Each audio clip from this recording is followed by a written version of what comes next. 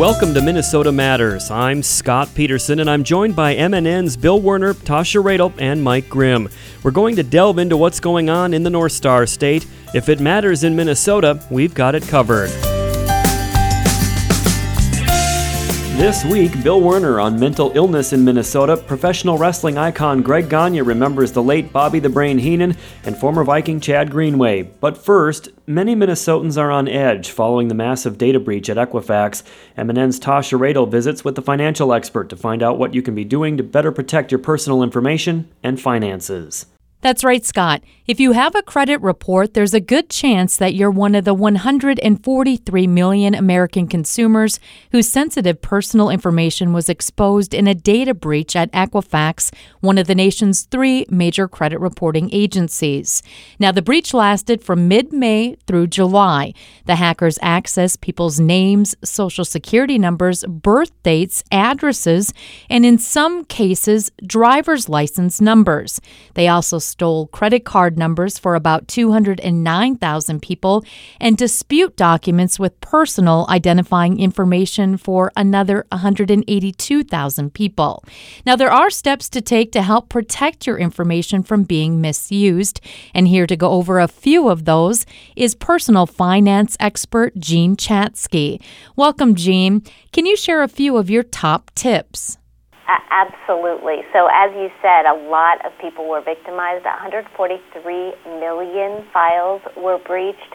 About half of all adult Americans had social security numbers, names, addresses, dates of birth stolen, and that's the kind of information that can really be used to create a full-blown identity profile of you and do things like apply for credit or a job or a tax refund in your name. So it's very disturbing. Consumers need to be taking some precautions, some of them free, some of them cost a little bit of money. So to start, you need to be checking your credit report, which you can do for free 3 times a year at annualcreditreport.com. You need to be opening and actually reading your financial statements from your banks, from your credit card companies to make sure that there are no transactions there that don't belong to you. That can be a sign that something is awry. You want to make sure your passwords are good, that they're long and strong, and these days we think a strong password is actually a passphrase where you take 4 unrelated words and just string them together. Just make sure that you can remember what they are. Very important on your social networks and your financial institutions in particular. You may want to think about freezing your credit, which you can do with each of the credit bureaus, Experian, Equifax, TransUnion. Some people extend this to the 4th credit bureau, which is a smaller one called Innovis. You'd have to do it with each of them individually, and then if you apply for credit in the future, you'll have to lift the freeze and then reinstate it after you get the credit that you were looking for. In some states, this is free. In some states, it costs $5 to $10. Or if you're not going to take these steps for yourself, you may want to subscribe to a service like a LifeLock, which does credit monitoring and identity monitoring on the front end and offers services on the back end so that if you are a victim, they will help you shut the problem down, including hiring attorneys and experts if necessary. And let's say that there's somebody out there who, whose identity has already been stolen. Any advice for them? It seems like once this happens, it's just so hard to get things corrected. Any advice? It is really hard to get things corrected. Yes, you've got to open a file with the FTC. You've got to actually start a paper trail where you report this as a crime, because you're going to need to do that in order to shut things down in many cases. And then go through the process with the credit bureaus, report that you've been a victim of fraud, make sure that there are freezes on your accounts, as well as once you've been a victim, then you qualify for a 7-year fraud, security fraud alert rather than an actual freeze, and it can last for 7 years. So many people think that that's a good way to go as well. And again, it just is a matter at that point of doing whatever you can to try to shut the accounts down and open new ones where you have not been victimized. But it is not an easy process, and it's not a cheap process or a fast process. And how long should people remain vigilant and really be paying close attention, to their different financial statements and credit reports, et cetera? Forever. Here's the issue. So all of this data was stolen, but we're not expecting it to end up on the black market for years. We think that the thieves will actually sit on it for a while until the hubbub dies down, at which point they'll put it on the black market. People don't change their names or their social security numbers or their dates of birth, which means there's no expiration date on the value of this information. In fact, some people believe it gets more valuable the longer you hold on to it.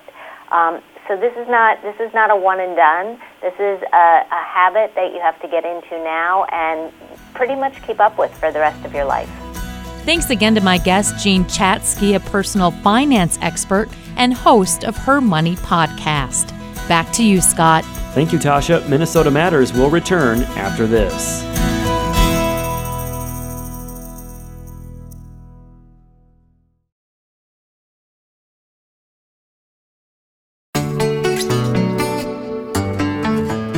Welcome back to Minnesota Matters. Lessening the stigma associated with mental illness is the primary focus of this weekend's 5K walks in Rochester and Minneapolis, hosted by the Minnesota chapter of NAMI, the National Alliance on Mental Illness. The goal is to raise awareness in what is billed as a celebration of hope. MNN's Bill Werner talked with NAMI Minnesota's Sue Abderholden. We really want to make sure that people know it's okay to talk about mental illness, that they are not alone, that there is, help and resources out there. And it really is just a wonderful way to get together and say, we're going to talk about mental illnesses. Do you know how many years you've been doing these walks? This will be our 11th year. Our 11th. So it feels like a long time. Yeah, it's getting to be an established institution. No question about that. Now, can we talk a little bit about what's on the to-do list? I know we are hearing, at least on the federal level, kind of some rumblings about possibly changes in mental health coverage or loosening the requirements there. Tell us about that, if you will, from a federal level and also from a state level. What are some of the challenges? What are some of the things that people are going to be thinking about, perhaps, when they're on this walk? Well, I think on the federal level, there's two things. One is any proposed changes to Medicaid. Medicaid is a huge payer of mental health services. Medicaid expansion, which allows people who are single and low income to go onto Medicaid, really has allowed a lot of people, hundreds, thousands of people in Minnesota to access mental health care for the first time. So we do not want to make it a block grant. We want it to stay as it is. What we know from block grants is that typically they are cut. And actually one of the things on the chopping block is the mental health block grant. The House is proposing a 25% cut to that grant. And that funds a lot of important things in Minnesota, particularly the First Psychotic Episode Program, which really makes sure that, especially with schizophrenia, which can be a very disabling condition, that we intervene early and intensively to make sure these young people's lives, go forward in the right trajectory. So those are kind of the two big things on the federal level.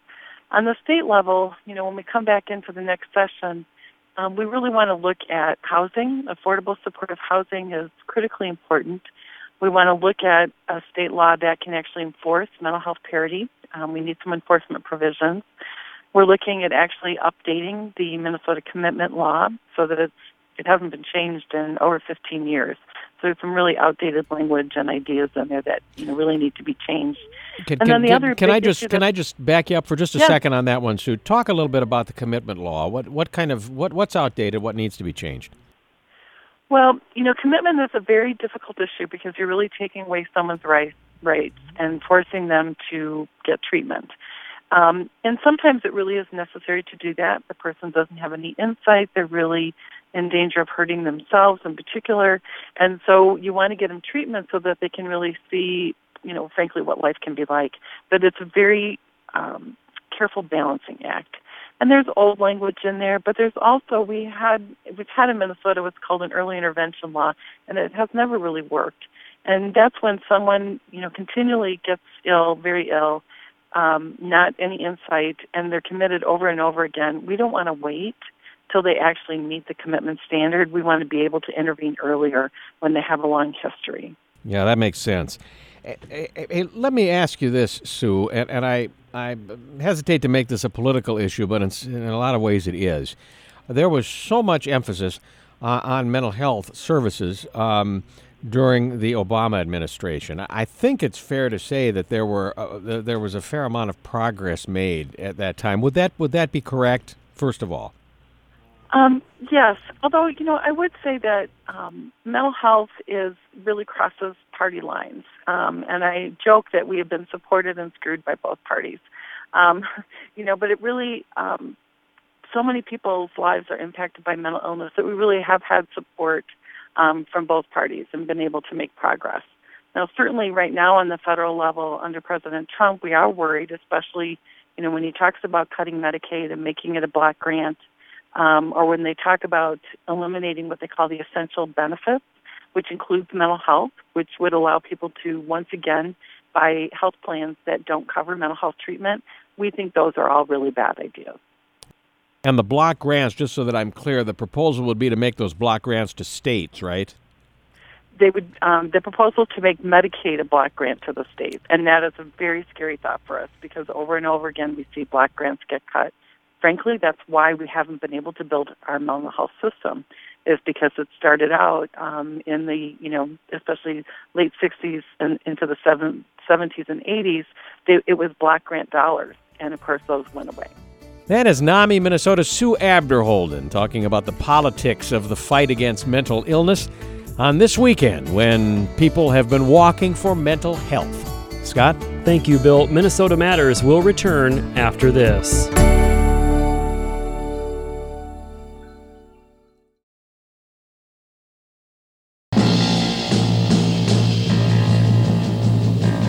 All-Star Wrestling. All-Star Wrestling is sanctioned by the AWA. Welcome back to Minnesota Matters. I'm Scott Peterson. Wrestling fans were saddened earlier this week to learn that legendary bad guy manager Bobby the Brain Heenan had passed away from cancer at the age of 73. Many of us here in Minnesota remember Heenan's antics from the 70s and 80s when he was part of the Minneapolis-based AWA, the American Wrestling Association. One of Heenan's main adversaries was Greg Gagne. I recently chatted with Greg about Bobby the Brain. Well, Bobby's had a struggle here the last few years. He got throat cancer, and unfortunately, he made his living by talking and being in the ring. And he was one of the greatest of all times. What you saw with Heenan is what you got. And we didn't know how long he would last, but I talked to his wife this morning and passed on my condolences. And apparently he went peacefully, which was good. It's a sad day because we lost probably, without a doubt, the best talker, the best manager that ever was associated with professional wrestling, and just a really different human being. He was quite a character, both on the set and off the set. So he was a special person. I'm sure that you have an almost unlimited amount of stories to tell about Mr. Heenan, but when you think about him on this occasion, what are some of the first stories that come to mind? Well, there's a lot of stories, but first, he was a guy that there was always some managers that wrestled that were around the country and managed some wrestlers, but nobody could do it like him. In our industry, he not only made the people that he managed, but he made the people that they wrestled against. That's how special he was. And when you could finally get him into a match, he was spectacular in the ring. He was a little bit of a coward, but he was spectacular, and nobody could do it better than him. I guess the biggest memory that I have of Bobby Heenan with me is he had been interfering in a lot of our matches when Jim and I, my partner Jim Brunsell, were tag team champions or chasing the the championship that Bockwinkel and Stevens had, and Bobby was their manager, and he interfered quite a bit, or he got you distracted, and we either lost the match or disqualified or whatever may have happened in the match, but he always was there instigating everything. So finally I came up with an idea. People had called him the Weasel, and I went to Wally Karbo one night, and I said, you know what, I want to get that guy in the ring, and I'd like to get him in a weasel suit match. And Wally looked at me and said, what's a weasel suit? And I said, I don't have any idea. But the people call him a weasel, and we know what a weasel looks like. If we could just get a suit, I'll tell you what, if I can't beat him in 10 minutes, I'll put it on. So Wally scratched his head, and he went to his Polish suit maker, and he came up with this suit with a big zipper in the front. It had feet and hands on it. The hands were kind of, just not fingers, but just paws. And they had vinyl on the bottom of them, and there was this big white suit with a big long tail on it. So they booked the match in St. Paul, and I got in the ring with them, and I was really fortunate to beat him in the last couple seconds of the match. And he was forced to put on the weasel suit, which he didn't want to do. So he was stomping around the ring. He took a swing at me, and I ducked and put the sleeper hold on him. And when he went down and he was out, the referee and I put that suit on him and zipped it up.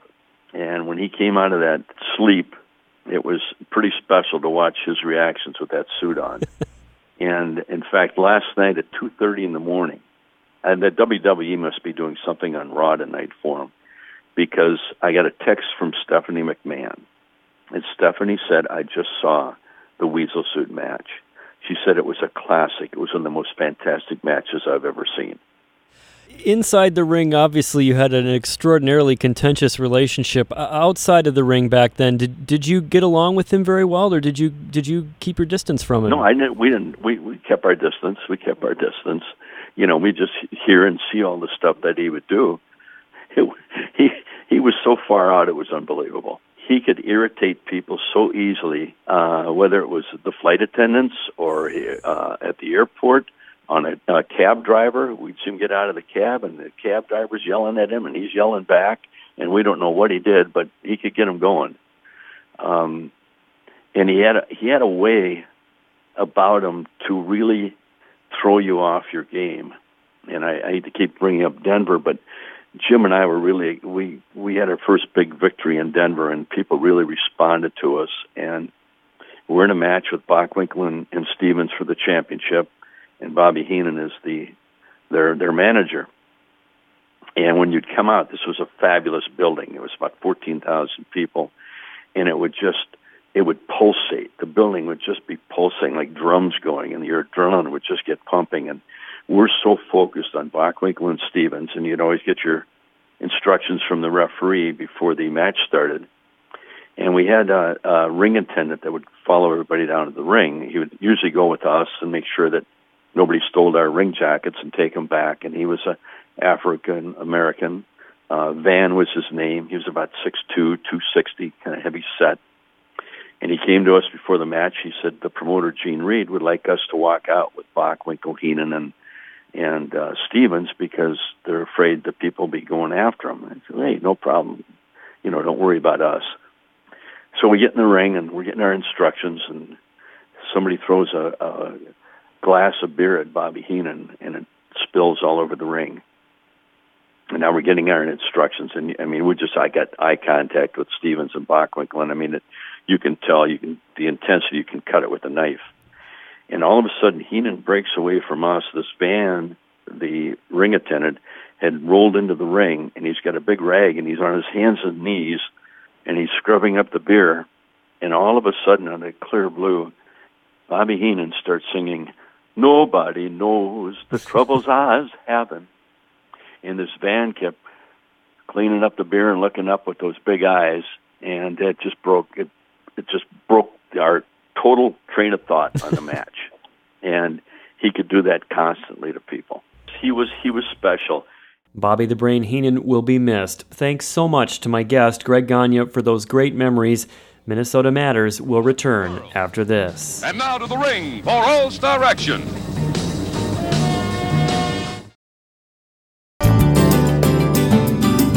Welcome back to Minnesota Matters. This is the first season since 2006 that Chad Greenway hasn't been wearing a Minnesota Vikings jersey. The former Pro Bowl linebacker from South Dakota by way of University of Iowa retired at the end of last season. Greenway sat down with MNN Sports Director Mike Grimm for Minnesota Matters. Well, Chad Greenway, how is retirement treating you? It's good. It's different. You know, obviously, you play football for as long as I did. It becomes kind of a part of your life. But for me, I'd kind of planned for moving past it. Obviously, my wife and I, we have 4 children. We're really busy with them. We have a bunch of stuff going on with our foundation, so that keeps us really busy. So, you know, retirement's been fun. It's been about like I thought it would be. It's been enjoyable. What have you missed most about the football side of it? Well, I think if you ask almost anybody, and everybody has the same answer, it's always about the locker room. It's about the guys, not even the guys, the people you're working with every day. You know, much like any other profession, you're working with office staff and coaches and secretaries and all different types of people. So just not to be around those folks every day. And then on the locker room, it's just missing that, the guys' locker room. You're walking in, just kind of busting on each other and having that mentality of some freedom as far as just like getting after guys and having fun. And that's something to definitely miss. Obviously, the competition part, I played really hard. I tried to do as well as I could do when I was there. Tried to leave it all in the field. And I think for that part, I moved beyond it, which is a good feeling. Are you able to go back to Winter Park, hang out, say hi every now and then at least to stay in touch? Yeah, the nice part for me is obviously kind of controlling the end of my career. Play 11 years all in one spot. Know everybody there. I mean, obviously I was with Rick my whole career, the GM, with Zimmer obviously towards the end there for a few years. So for me, it's nice because I can pretty much go in whenever I want, grab a cup of coffee and BS with the guys, and it'd be relatively normal. So that's important for me, and it was important for me, and it was part of my thought process when retiring was, I want to control this so I can have a good relationship with these folks. Much like, Kirk Ferentz down in Iowa City, I mean, I can kind of go down there and feel like I'm part of the program still, because he's still there. So that's been a really nice feeling. As you decompress, do you have an idea? I mean, what's next? You're still a relatively young guy. I mean, I know you said family time is important, but there's got to be other things that are on your mind down the road, if not tomorrow, 2 years from now, 5 years from now. Yeah, so we really want to continue to grow our foundation. The one thing we thought about was early in my NFL career was how can we become something more than just football players? My wife and I really wanted to kind of grow something that was bigger than that game. And I think for us, it's gotten to that point. We've been able to do a lot of nice things for some folks and some families. We worked with a ton of great hospitals. We want to continue to push that. We want that to be something that we can hopefully give on to our kids. Mm-hmm. The other thing is I do a lot of corporate and public speaking events. So I'm being hired from all across the Midwest doing different speaking events. It's something I did and studied at Iowa. Obviously was in front of the camera a lot all the way through my career. And then I started to grow my speaking business kind of maybe 4 or 5 years ago. And it's something I enjoy. It's a different angle on it. And, I feel like I got a good story to tell. And I think people have enjoyed it. You mentioned your foundation. You had a really cool event where you served as a waiter with a bunch of your former teammates and other celebrities, and I know that's always a fun night earlier this week. Yeah, so our celebrity server night is always a great night for us. It's a huge money raiser for us. We use those funds for all of our different programs that we run. The best part about the Twin Cities is the support we get. We really have so many great corporate sponsors, but also just individuals, just people that come out. And to work with Manny's, obviously everybody who's been there knows about their food or has at least heard about it. To have them put an event on for you, it's pretty special. So next year when it comes around, if you hear about it, make sure you get out to it. Yeah, no doubt about that. Let me ask you mentioned some things with charity and with hospital. I know on campus, the Masonic Children's Hospital, you guys have done a lot there. Did you get a chance to see your alma mater, what's going on with the Children's Hospital there? A new tradition, they built it over the off season, and now the top floor kind of serves as a game day suite where young kids who are in the hospital get to watch the game. Yep. And at the end of the quarter, the players and the fans all cheer. Did you see that? Yeah, we were actually down there for the opener, the Wyoming game. Mm-hmm. So, working with all the hospitals locally here in the Twin Cities, obviously they all do such a great job. I think unique there in Iowa City is just the location of the Children's Hospital. So we want to continue to grow our foundation down in Iowa City, and we want to work with that hospital in particular. But I was there the first time they did that, and this is the first year that hospital's been open. And it was announced on the PA. Everybody looked up. Everybody gave a wave, and I know it's been a pretty good national story, mm-hmm. And a feel-good story, and one that I think our country needs at times like this. So those kids are fighting a hard battle, and for everybody 70,000 plus to look up and give them a wave is pretty cool. Now, you, I know, are a diehard black and gold Hawkeye, but you have some blood now in the maroon and gold who hopefully someday I'll get to call making some tackles on the radio too, right? Tell us about him. That's right, yeah. My first cousin, Bailey Schoenfelder, number 43 for the Gophers. I was totally against him going to the Gophers, but no, it's he's a great kid. He's a smart kid. He's in the engineering program at the U of M. He's a walk-on freshman, redshirt freshman. He's getting some burn on some special teams already, so I'm really proud of him for the way he's worked early on.